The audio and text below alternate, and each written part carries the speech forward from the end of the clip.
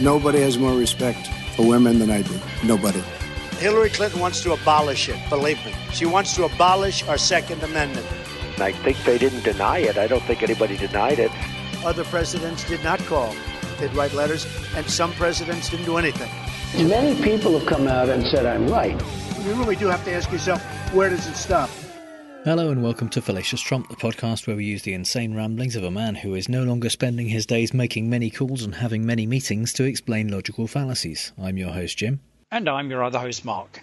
A logical fallacy is an error in reasoning that results in bad or invalid arguments. The logical fallacy we're looking at this week is the argumentum ad lunam, also known as appeal to the moon.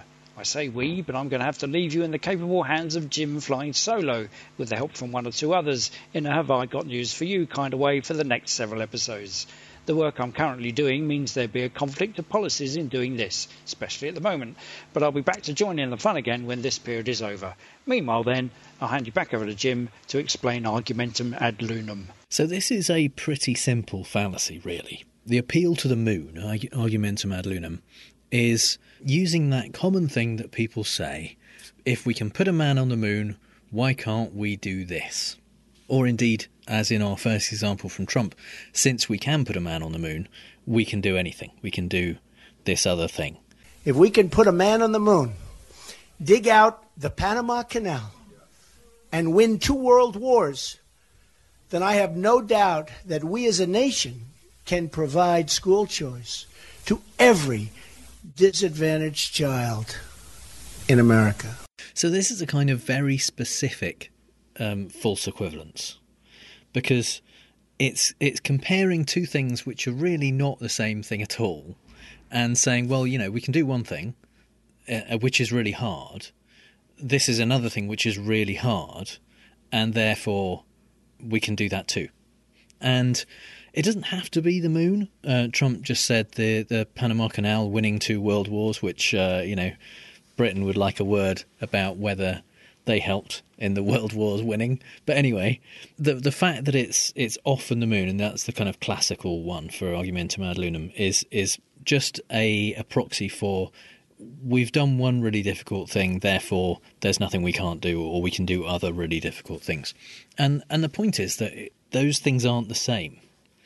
The problems that you need to overcome to solve one problem isn't the same as the problems you need to overcome to solve other problems. And just because you've managed to solve one problem, even if it was a really hard problem, that doesn't mean that you can suddenly solve other problems. In fact, there was an essay written in 1971 called The Moon and the Ghetto by a professor of economics at Columbia University called Richard Nelson, where he made this exact point, basically, that people say, for example, at the time, and this was only a couple of years after men had landed on the moon, were saying, you know, surely we can solve the problem of the ghetto. We can solve poverty because we've put a man on the moon, so we can do anything, you know, that we can, and you can kind of see the logic. You can see people saying, if we really put our mind to something, if we put a lot of resources and money and effort behind something and a lot of personnel, we can solve these problems. And to some extent, that's probably true for some problems. And certainly, a lot of problems in society would be a lot easier to solve, or you'd get a lot closer to a solution if you were prepared to focus on it in the same way and put a lot of resources and a lot of money and a lot of people behind it. But the argument that Richard Nelson made was that these solutions for example, sending men to the moon, are geared to challenges that have very well-defined problems, and like a very clear end goal in that case was to get a man on the moon. And even the ways to get to the moon were restricted to certain things. You basically pretty much definitely needed a rocket. That rocket had to do specific jobs. It had to leave the Earth's atmosphere. It had to be able to get to the moon. You needed to solve the maths problems of landing on the moon, aiming it correctly, basically, and being able to guide it to the moon. You needed to be able to then get off the moon and ideally, although not necessarily, get your astronauts back to Earth.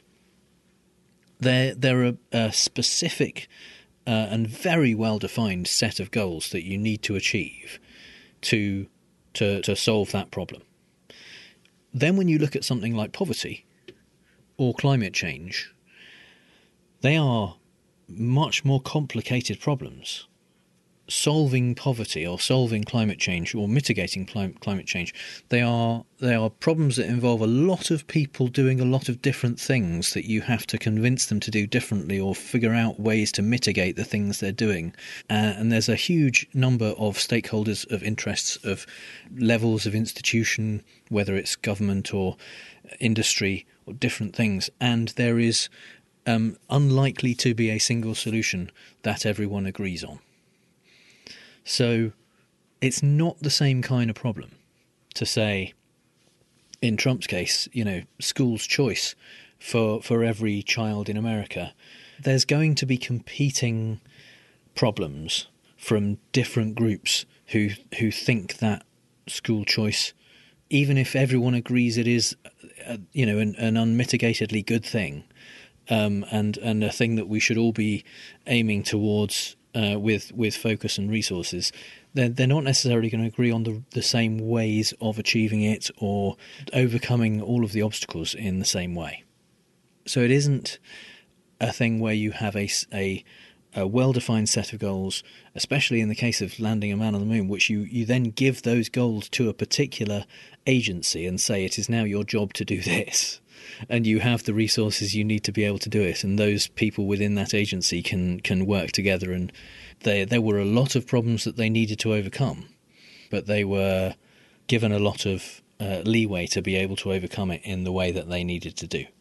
And so simply suggesting that it is the same thing or that we achieved this one difficult thing, therefore we can achieve this other difficult thing is not a logical progression. And it's something which, as in every case where we talk about things on this podcast, it's not just Trump by any means. In fact, here's an example of a politician from longer ago doing it. If we can put a man on the moon, we can find ways to heat and light our homes and our industries.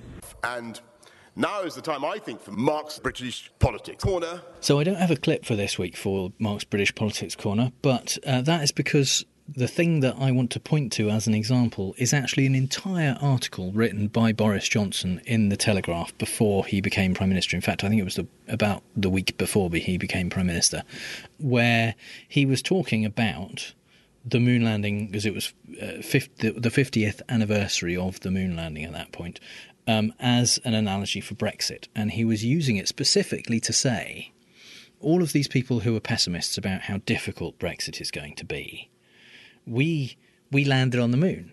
He talked about kind of the computer code being kind of written in kind of a software that is hardware in some way, and it called it hand knitted computer code, and all of the obstacles that they had to overcome, and said it is absurd that we have even allowed ourselves to be momentarily delayed by these technical issues of the Irish backstop and the free trade agreement.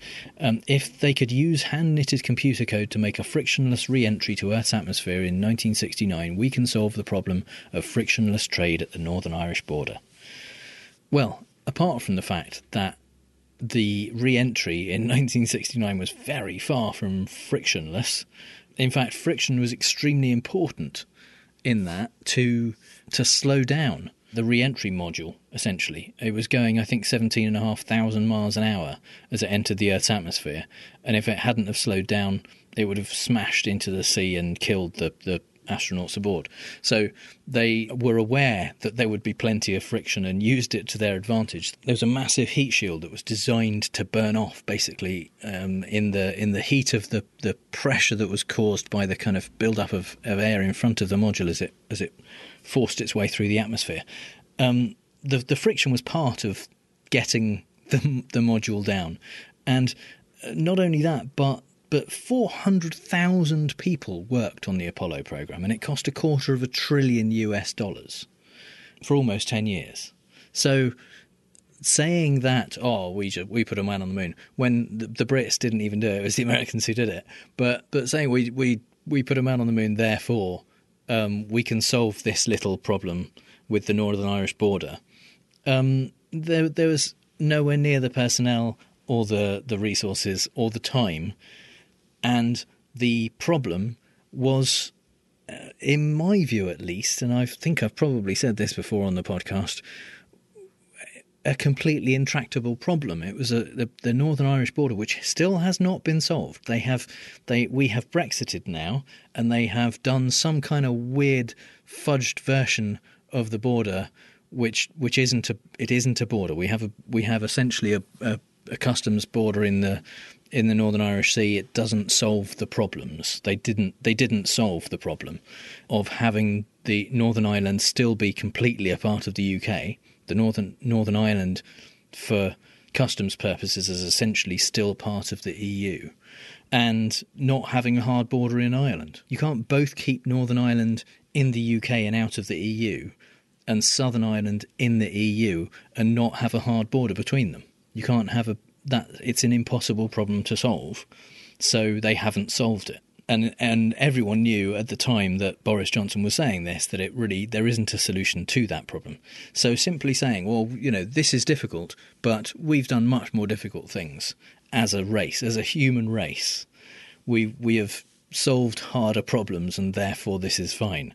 It wasn't a harder problem in the sense that there was a solution. There were clear goals and a clear route to getting there. It was just something that required a significant amount of input and work and resources to make it happen. Whereas they haven't made this happen. They haven't solved the Northern Irish border. And this was the article was July 2019. So by trying to make that analogy, he showed that he didn't really understand either the moon landing or the problems of the Northern Irish border. I'm lying to the moon and back. I know it sounds absurd. Let me hide the truth behind convincing sounding words. It's a fallacy in the wild. In other words, a wild fallacy.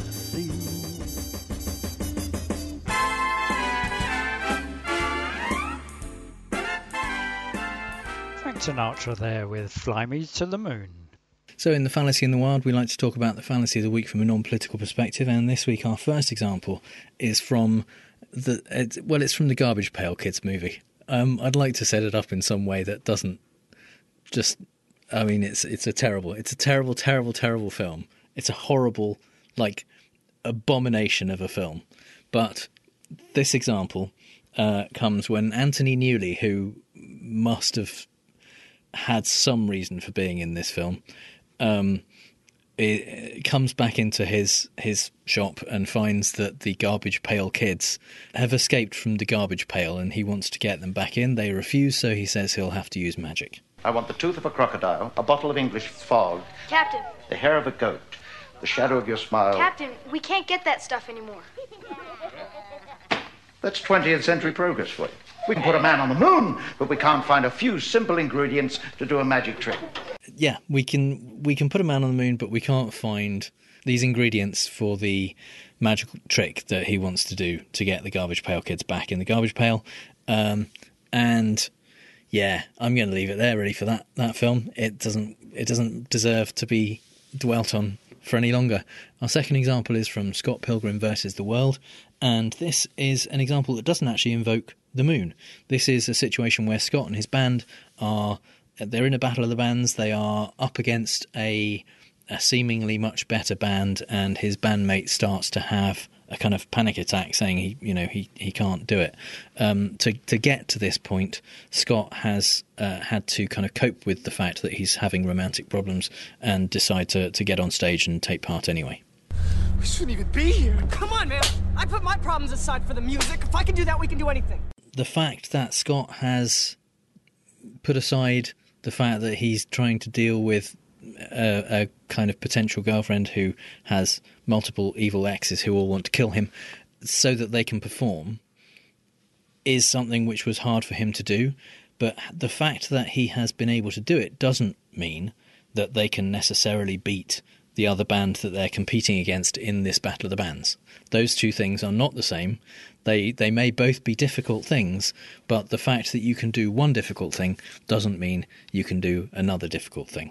And a similar example happened in the very weird alternative universe version of Bug's Life that was Ants, that was an animated feature film with ants voiced by people like Woody Allen and Sylvester Stallone. We gotta help each other get out of here before we all drown. How? By making a ladder. A ladder? Hey, if we built this, we can do anything. So the ants, by this point in the film, have built an impressive tunnel system, which is pretty much what ants do.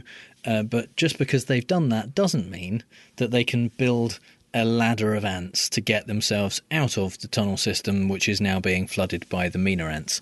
The things that they're talking about as this is a difficult thing we did, and this is a difficult thing we have to do, if those don't involve the same skill sets, the same resources, then it doesn't mean just because you've done one difficult thing, you can do another difficult thing.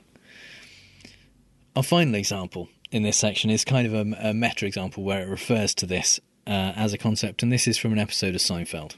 It is my opinion that we never should have landed a man on the moon.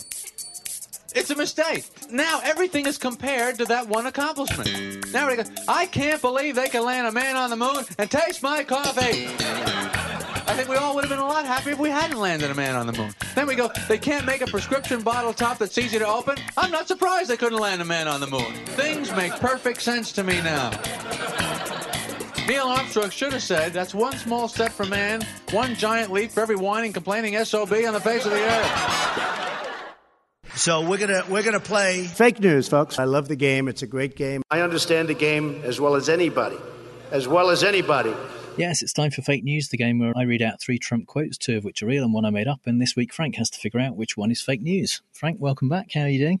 Thanks for having me. I'm doing very well. This week, I think I've got my technique sorted out, so I'm ready. Okay, excellent.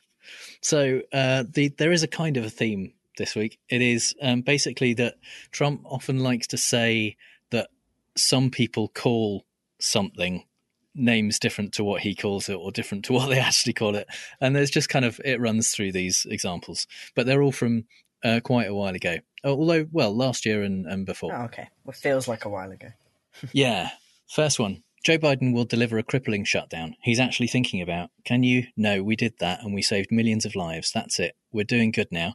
And by the way, your governor is doing a good job. Florida is down low now in the China virus. It's a China virus. Some people call it coronavirus. That sounds like a beautiful place in Italy, right? Didn't come from Italy. It came from China. But this guy is talking, he'll shut it down. The scientist says shut it down, we shut it down. No, we're not shutting anything down. What? Brilliant. That might be my favourite so far. What okay. on earth? Oh, fantastic. Okay. Statement number 2. We've done an incredible job. Incredible. In Europe, they're having a lot of problems right now. A lot worse problems than us. I spoke to the King of Finland. He's the president of Finland. Some people call him the king. I call him the president. He's a good friend of mine. He likes me a lot. And he said they don't know what they're doing in Europe. And they look at us and they all say what a tremendous job we've done. They can't believe it. It's true. I call him the president. We're on first name terms. Statement number 3. So I have great respect for the UK, United Kingdom, great respect. People call it Britain. They call it Great Britain. They used to call it England, different parts, but the UK, great respect. And I was asked to have tea with the Queen, who's incredible, by the way, incredible. So I was hearing, I'd landed and I'm on the grounds and I'm waiting with the King's and with the Queen's guards, wonderful people. I'm waiting. So I was about 15 minutes early and I'm waiting with my wife and that's fine. Hey, it's the Queen, right? We can wait. Fantastic. I am immediately transported back to those images of him just storming ahead of the Queen when he did visit, just like a wayward toddler. Right. Well, I said last time I was on that the most ridiculous one, I'm just going to assume, was real. I think that might be the key.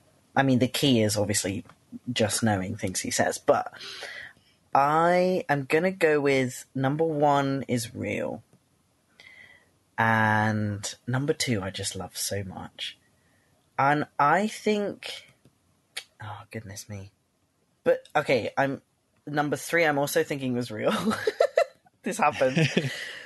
Mostly because I just remember when that one time he did visit the Queen, everyone was like, dude, what are you doing? And he's so oblivious to it. My favourite part is they used to call it England, different parts. Oh, goodness me. Every week I'm so pumped, and then every week I'm like, dude, I have no idea. Okay, I'm going to go with 1 is real, and I'm going to go with 2 is real, and 3 is fake. Okay, so out of 1 and 2, which are you more convinced by? 1. Okay, well, number 1 is real. Joe Biden will deliver a crippling shutdown. He's actually thinking about, can you imagine? No, we did that, and we saved millions of lives. That's it. We're doing good now. And by the way, your governor's done a great job. Florida is down low now in the China virus. It's China virus. Some people call it coronavirus. That sounds like a beautiful place in Italy, right? No, it didn't come from Italy. It came from China. But this guy's talking, he'll shut it down. If a scientist says shut it down, he'll shut it down. No, we're not shutting anything down. Oh my, it doesn't sound like a beautiful place in Italy at all. No, I think the why he said that was, this is a joke. He has these kind of repeated jokes that he uses at the rallies. Right. And he, for a couple of weeks before this, had been saying that Corona sounds like a beautiful place in Italy. Which you can kind of understand. Yeah. But he just kind of stumbled into this one and said coronavirus, and then said that sounds like a beautiful place in Italy, which it doesn't at all. No. Fantastic. Goodness me. So, wow. Yeah, he did say that. So you also think number 2 is real, and number 2 is fake news. No! Oh, I'm sorry. Bastard man. Okay, sorry. It's brilliant. The president of Finland. Goodness. Yeah, he had some fun when the president of Finland came to visit. And yeah, because first of all, he couldn't say his name because he'd never. I guess he'd seen it written down. Yeah, but he doesn't read his stuff in advance, and it's it's Finnish, so it's Niinistö, which is quite tricky if you're just looking at it written down. But obviously, he hadn't. No one had said, by the way, this is the president of Finland's name. So, yeah, that was good. Wow. But no, as far as I know, he didn't call him the king of Finland at any point. So, God, I wish he did. That's so good. But he did say number 3. I have great respect for the UK, United Kingdom. Great respect. People call it Britain, they call it Great Britain, they used to call it England, different parts. But the UK, great respect. And I was asked to have tea with the Queen, who is incredible, by the way. Incredible. So I was hearing, I had landed, and I'm on the grounds, and I'm waiting with the King's and with the Queen's guards. Wonderful people. I'm waiting. So I was about 15 minutes early, and I'm waiting with my wife, and that's fine. Hey, it's the Queen, right? We can wait. Brilliant. So I enjoyed the very hesitant, confused applause from the crowd when he said I had tea with the Queen. They were like, "Do we support?" Okay. Yeah. Yeah, so, I mean, I have to say, I can't really blame any American for not understanding the difference between the United Kingdom, Great Britain, and England. And, I mean, it is confusing. It is. It's, if you're the president, arguably, maybe you should look it up. Yeah, it's like... you should know that kind of thing. Or, like, somebody should have briefed him for, like, 2 minutes. You know, show him, like, a crayon map or something. You know? Yeah. Or, like, a Venn diagram, if he could handle that. But there we are. Sure. But the thing that is not acceptable here, apart from the fact that, I mean, he wasn't 15 minutes early. There is copious video footage of the Queen waiting in the sun for him. Yeah. Before he was about 15 minutes late. And this was what this rant was about. He was complaining about fake news and about, even the British press are at it and saying that he was late. There's footage of the Queen just standing there waiting for him, and then eventually his limo pulling up. Oh my goodness. Yeah, he was definitely late. He was not standing waiting for the Queen. So terrible, terrible man. I mean, but which means, unfortunately, that you are still yet to score. Yeah, in fake news.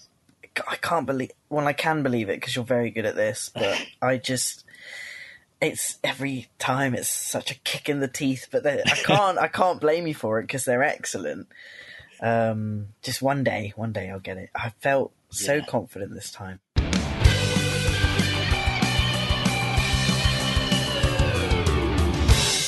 And it's time for the part of the show that this week at least is called Inauguration is Not a Logical Fallacy, because, yay, Joe Biden is now the president and Trump left. And all of the people who believed in QAnon and gave their energy towards pushing QAnon and working out what the message was and what the plan was, they have been left unsure what was going on, because a number of them at least were absolutely convinced, even up to the 20th of January, that as soon as Biden stepped onto that stage, Trump was somehow going to invoke martial law and have him arrested, and Trump would be still the president.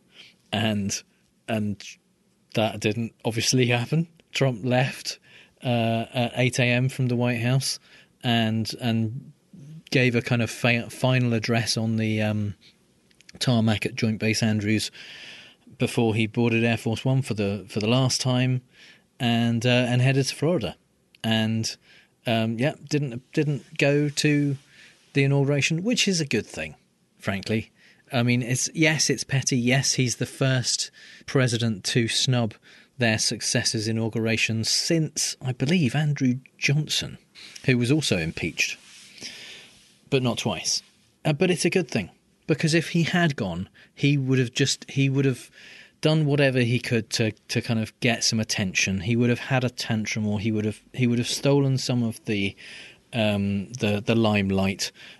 Frankly, when I got married many years ago now, we said no kids at our wedding ceremony, because we'd been to a few weddings where kids were allowed, and they kind of had a tendency to ruin the occasion in a way. They were, screaming or making noise or whatever. Almost none of my friends and relatives had kids anyway, so it wasn't that big a deal. But it did mean that we were guaranteed that our wedding ceremony would not be interfered with by screaming children. So I think in this case, Biden was probably quite pleased that Trump didn't go. It was a great ceremony. There was great entertainment, and the fact that people couldn't go to attend in person because of COVID, meant that there was a lot of different types of things. And instead of kind of inauguration balls, which we might have seen President Biden and the First Lady kind of do a dance and then cut away and talk about other stuff, instead there was entertainment essentially throughout the day, televised for the American people, which was really nice. It was a stunning occasion. It was amazingly well run. It went basically without any kind of hitches at all. First of all, obviously everyone arrived. Everyone looked really good. A lot of monochrome outfits. Jill Biden in some kind of teal coat and outfit. Kamala Harris in purple. Michelle Obama looked fantastic in a kind of burgundy maroon type outfit. It was very, very coordinated. Lots of strong colours and just everyone looked really good. Kamala Harris was sworn in at first, which was just great. She was sworn in by Sonia Sotomayor, and everyone was really excited. And Biden said, immediately after. And then Biden was sworn in fact, a little bit early, about 12 minutes early. He completed his oath of office. And then I did see a lot of things on Twitter from people saying, but Trump's still president until 12 o'clock. I thought it was supposed to be, the Constitution says 12 o'clock. But nothing important happened in between that and 12 o'clock, so it didn't really matter. The national anthem was sung by Lady Gaga. She was amazing. Jennifer Lopez sang This Land Is Your Land and America the Beautiful, and shouted, "Let's Get Loud" at one point. and Garth Brooks showed up to perform Amazing Grace. And actually, I mean, I like Garth Brooks. He was very good. He's put on a lot of weight since the last time I saw him, so I was a bit surprised. But he was good. He got the crowd there and asked people at home to kind of join in on the last verse. It was very good, very emotional. And then the nation's first ever youth poet laureate, Amanda Gorman, delivered a poem for 5 minutes, and it was absolutely stunning. She is a 22-year-old poet who started doing poetry partly, as I understand it, to deal with a speech impediment that she had. She was inspired partly by Biden to kind of work on her stutter, and she said that she had problems. If she had been asked to perform this poem just even 3 years ago, she wouldn't have been able to do it. There were words in it that she would have struggled to be able to say. She performed it incredibly, and it was just an amazing poem. It was hopeful and optimistic while acknowledging all of the stuff that is going on and has gone on. I will put a link in the show notes to the video, and if you haven't already seen it, you should see it. If you've seen it, watch it again. It's so amazing. She absolutely stood out for me. She blew me away. In his speech, one of the things that he focused on, obviously, was the fact that we need to fight things like white supremacy. He says a rise of political extremism, white supremacy, domestic terrorism that we must confront and we will defeat. And hilariously, in the ensuing days, a lot of Republicans took that personally, which says a lot about them. I think when someone says white supremacy is bad, racism is bad, and you say, I feel personally attacked, I don't know if they realise how bad that looks. I mean, they don't seem to. Karl Rove, Rand Paul, Tucker Carlson all said, how dare he say this stuff?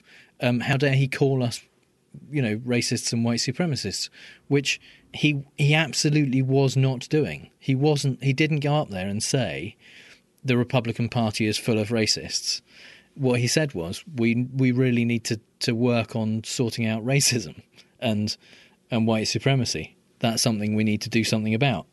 So, yeah, when you hear that and say, I feel attacked, then that says something about you.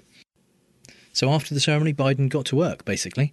He walked part of the inauguration parade. He laid a wreath at Arlington to honour fallen soldiers, and then he went to the White House. And Kamala Harris swore in the 3 new Democratic senators, which gave the Democrats control of the Senate, and Biden started signing executive orders.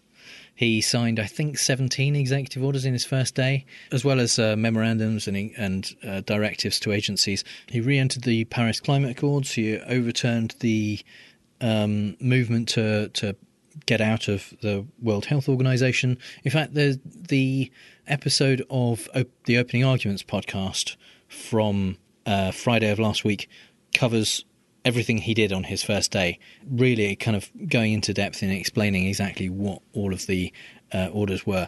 But basically a lot of them were from the progressive side of the party. As a moderate, as a centrist going in, as everyone is kind of, classifying Biden and was classifying him, the first steps that he took were very much in favour of equality, representation and progressiveness. So it's a really good start. And obviously all of the stuff that Biden has been doing is against what the Republicans would want. They are all of the executive orders, many of them are striking down stuff that Trump was trying to do. And so obviously Republicans are saying, well, I thought you wanted unity. And yet all you're doing is stuff that's good for Democrats.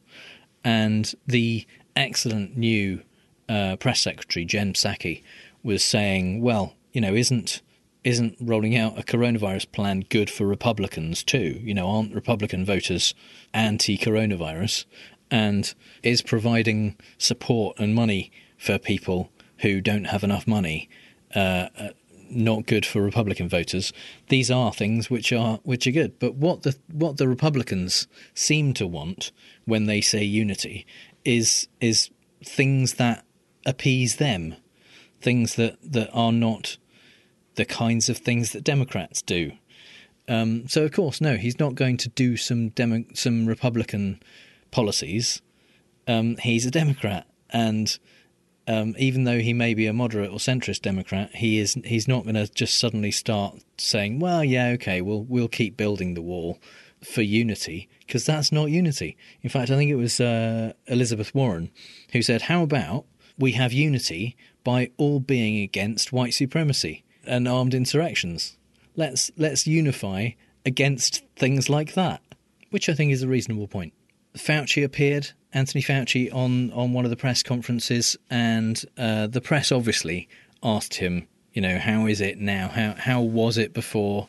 Were you stopped from being able to say stuff, and how much easier is it going to be now? And he did kind of, at first he was a bit reluctant to kind of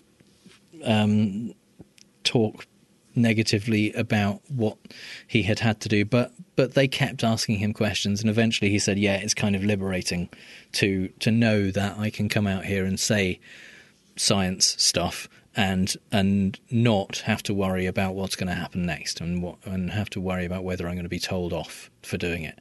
He appeared recently, just this week, on Rachel Maddow's show, and said that he had wanted to appear on her show for months, and they'd been asking him to do it for months, and the government had blocked him. He wasn't allowed to do it, and they said, why would you want to go on her show? And now he's able to. And he said, I expect you will see a lot more transparency. You'll see people, if the media wants to interview someone, they will probably be able to do that now. They will, there's not going to be, as has happened obviously over the last 4 years, this lack of transparency. And from the few press briefings, in fact daily press briefings, that Jen Psaki has done since the inauguration, it has very much seemed like they are going for transparency. And, obviously it's possible that there's still stuff that they're not telling us. In fact, very likely that tends to be a thing that governments do, but it certainly does not seem to be the same as it was under Trump. She seems to be very professional. She is, I think, Kristy Swanson, the actress who played Buffy in the original film version of Buffy the Vampire Slayer and is now a Scott Baio level Trumpist, pointed out that she says a lot. And that's about as bad as anyone can say anything about her.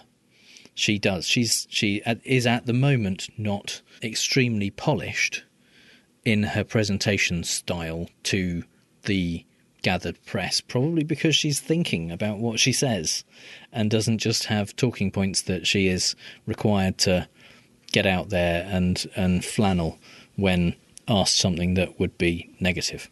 So, I mean, she's come across excellently so far. I have no reason to think that she won't continue to do so.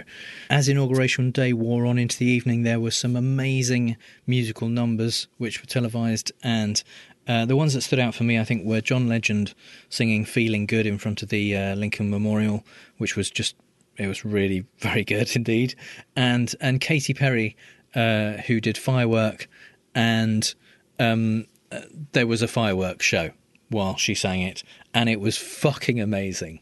It was, I mean, London has a pretty good fireworks show every New Year's Eve, and they set it up for a long time, and there's a lot of fireworks, and it goes on for a while, but that, I think, has never been as powerful or as just the sheer number of fireworks, I think, especially in the denouement of the display.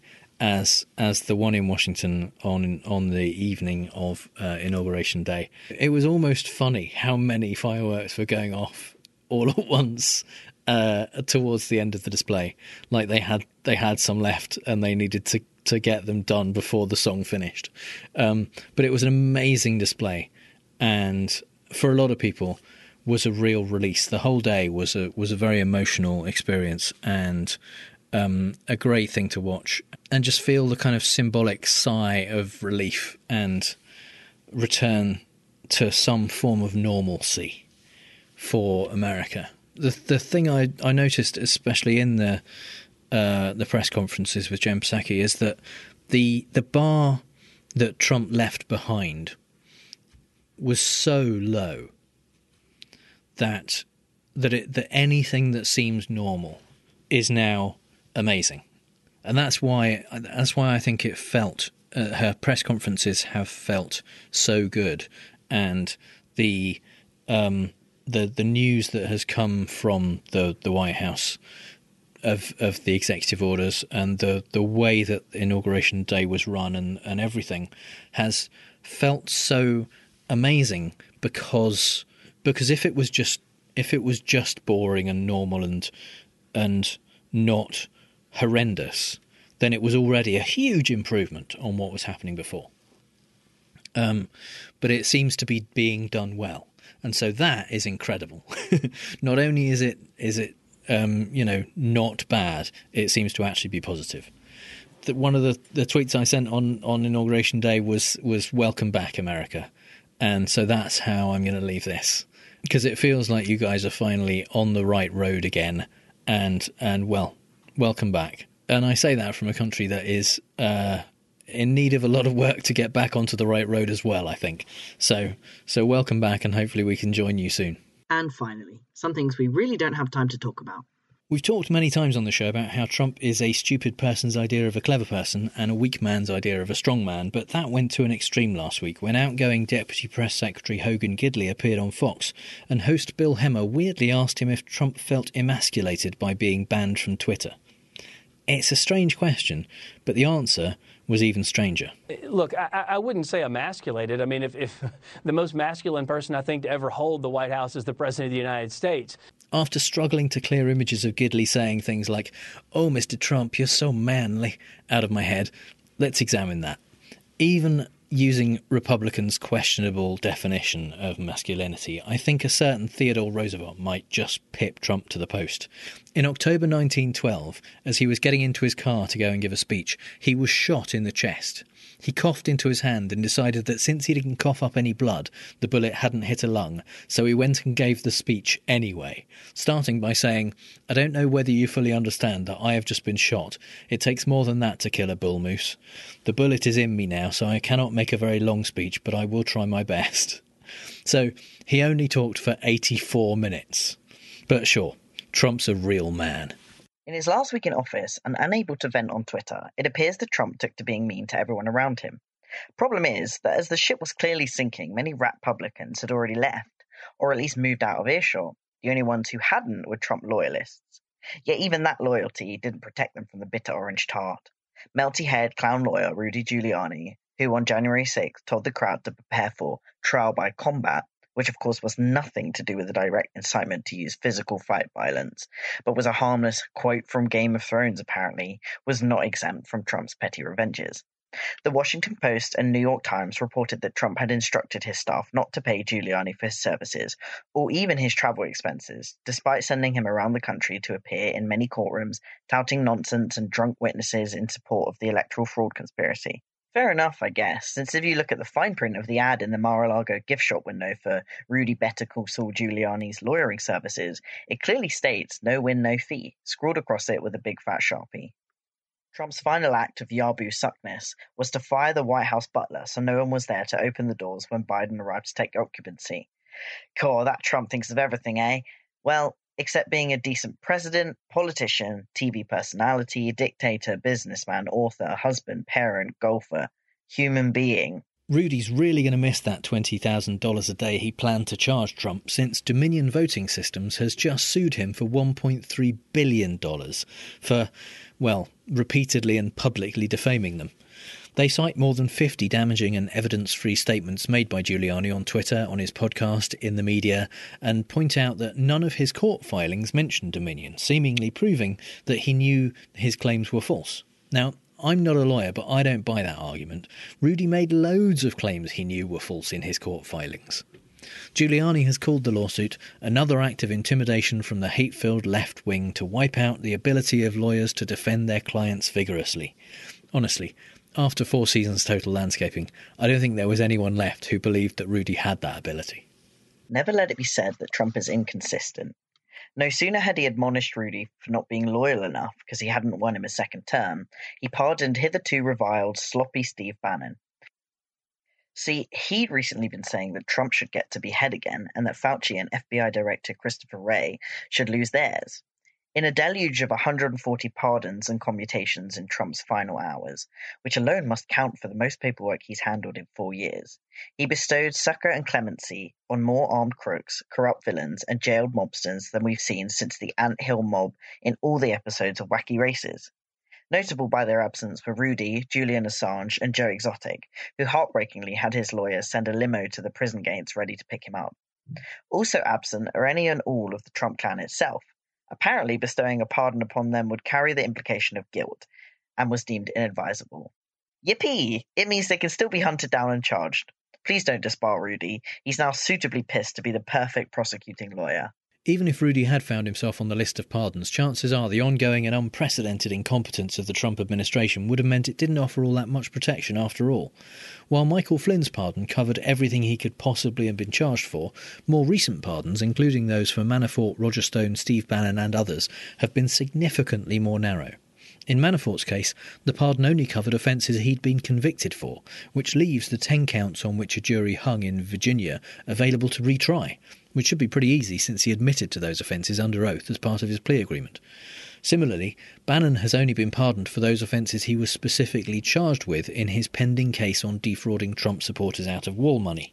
Since prosecutors very rarely charge all the offences a person could be charged with in order to keep a case more simple for a jury, there are doubtless still plenty of ways Bannon could find himself in prison, including wire fraud and mail fraud. If there's one thing we should be thankful for about the past 4 years, it's that Trump was so bad at criming. Remember the early days of the 3-word slogans that got Trump elected, including his promise to drain the swamp? Well, he actually went some way to doing that in 2017 when he signed an executive order effectively preventing ex-federal officials from capitalizing on their connections with Capitol Hill.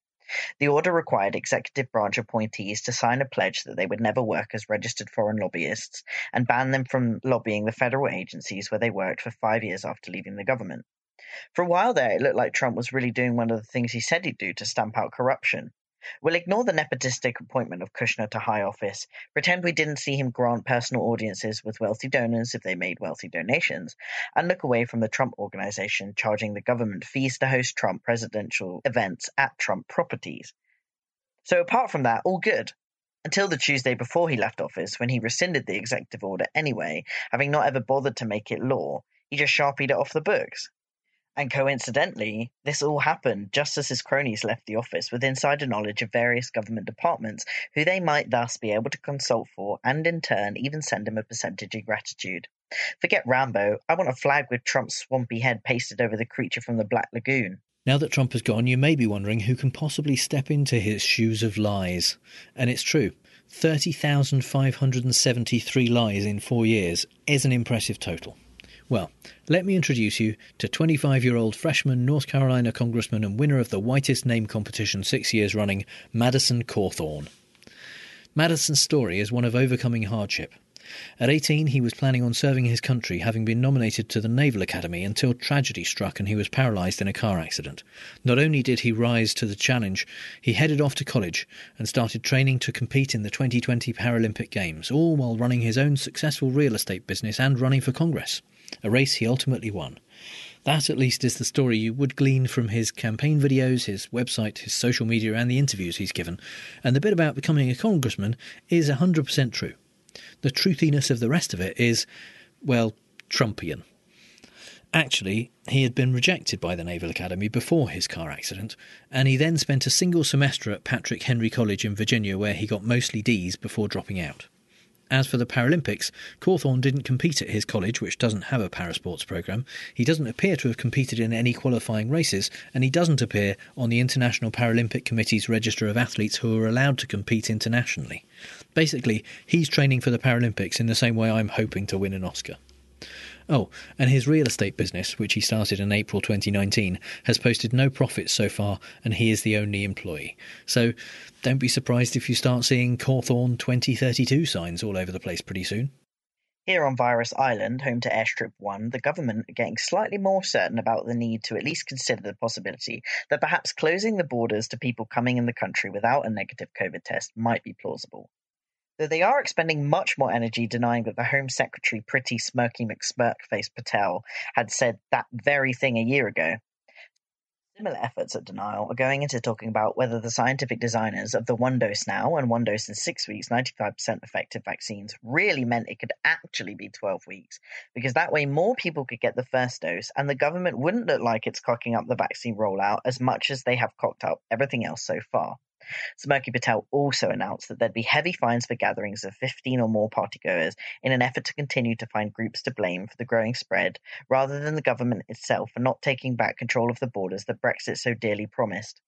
Partygoers swiftly amended all their invitations to limit parties to 14. Now that the world has awoken from the Trump slumber and denounced him for the charlatan he is, we await the UK populace to do the same for our blonde idiot and Chiefs antics. Yeah, not holding my breath. So that's all the bad arguments and faulty reasoning we have time for this week. I'd like to thank my guest presenter Frank, and you can find the show notes at fallacioustrump.com, and if you hear Trump say something stupid and want to ask if it's a fallacy, our contact details are on the contact page. If you think we've used a fallacy ourselves, let us know. And if you've had a good time, please give us a review on Apple Podcasts, Stitcher, or wherever you get your podcasts. And you can support the show at patreon.com/ftrump. Just like our straw man level patrons Kaz Tuhi, Schmutz, Mark Reike, and Amber R. Buchanan. Thank you so much, everyone. We really appreciate your support. You can connect with those awesome people as well as us and other listeners in the Facebook group at facebook.com/groups/FallaciousTrump. All music is by The Outburst and was used with permission. So until next time on Fallacious Trump, we'll leave the last word to the Donald. That's right. Go home to mommy. Bye. Bye.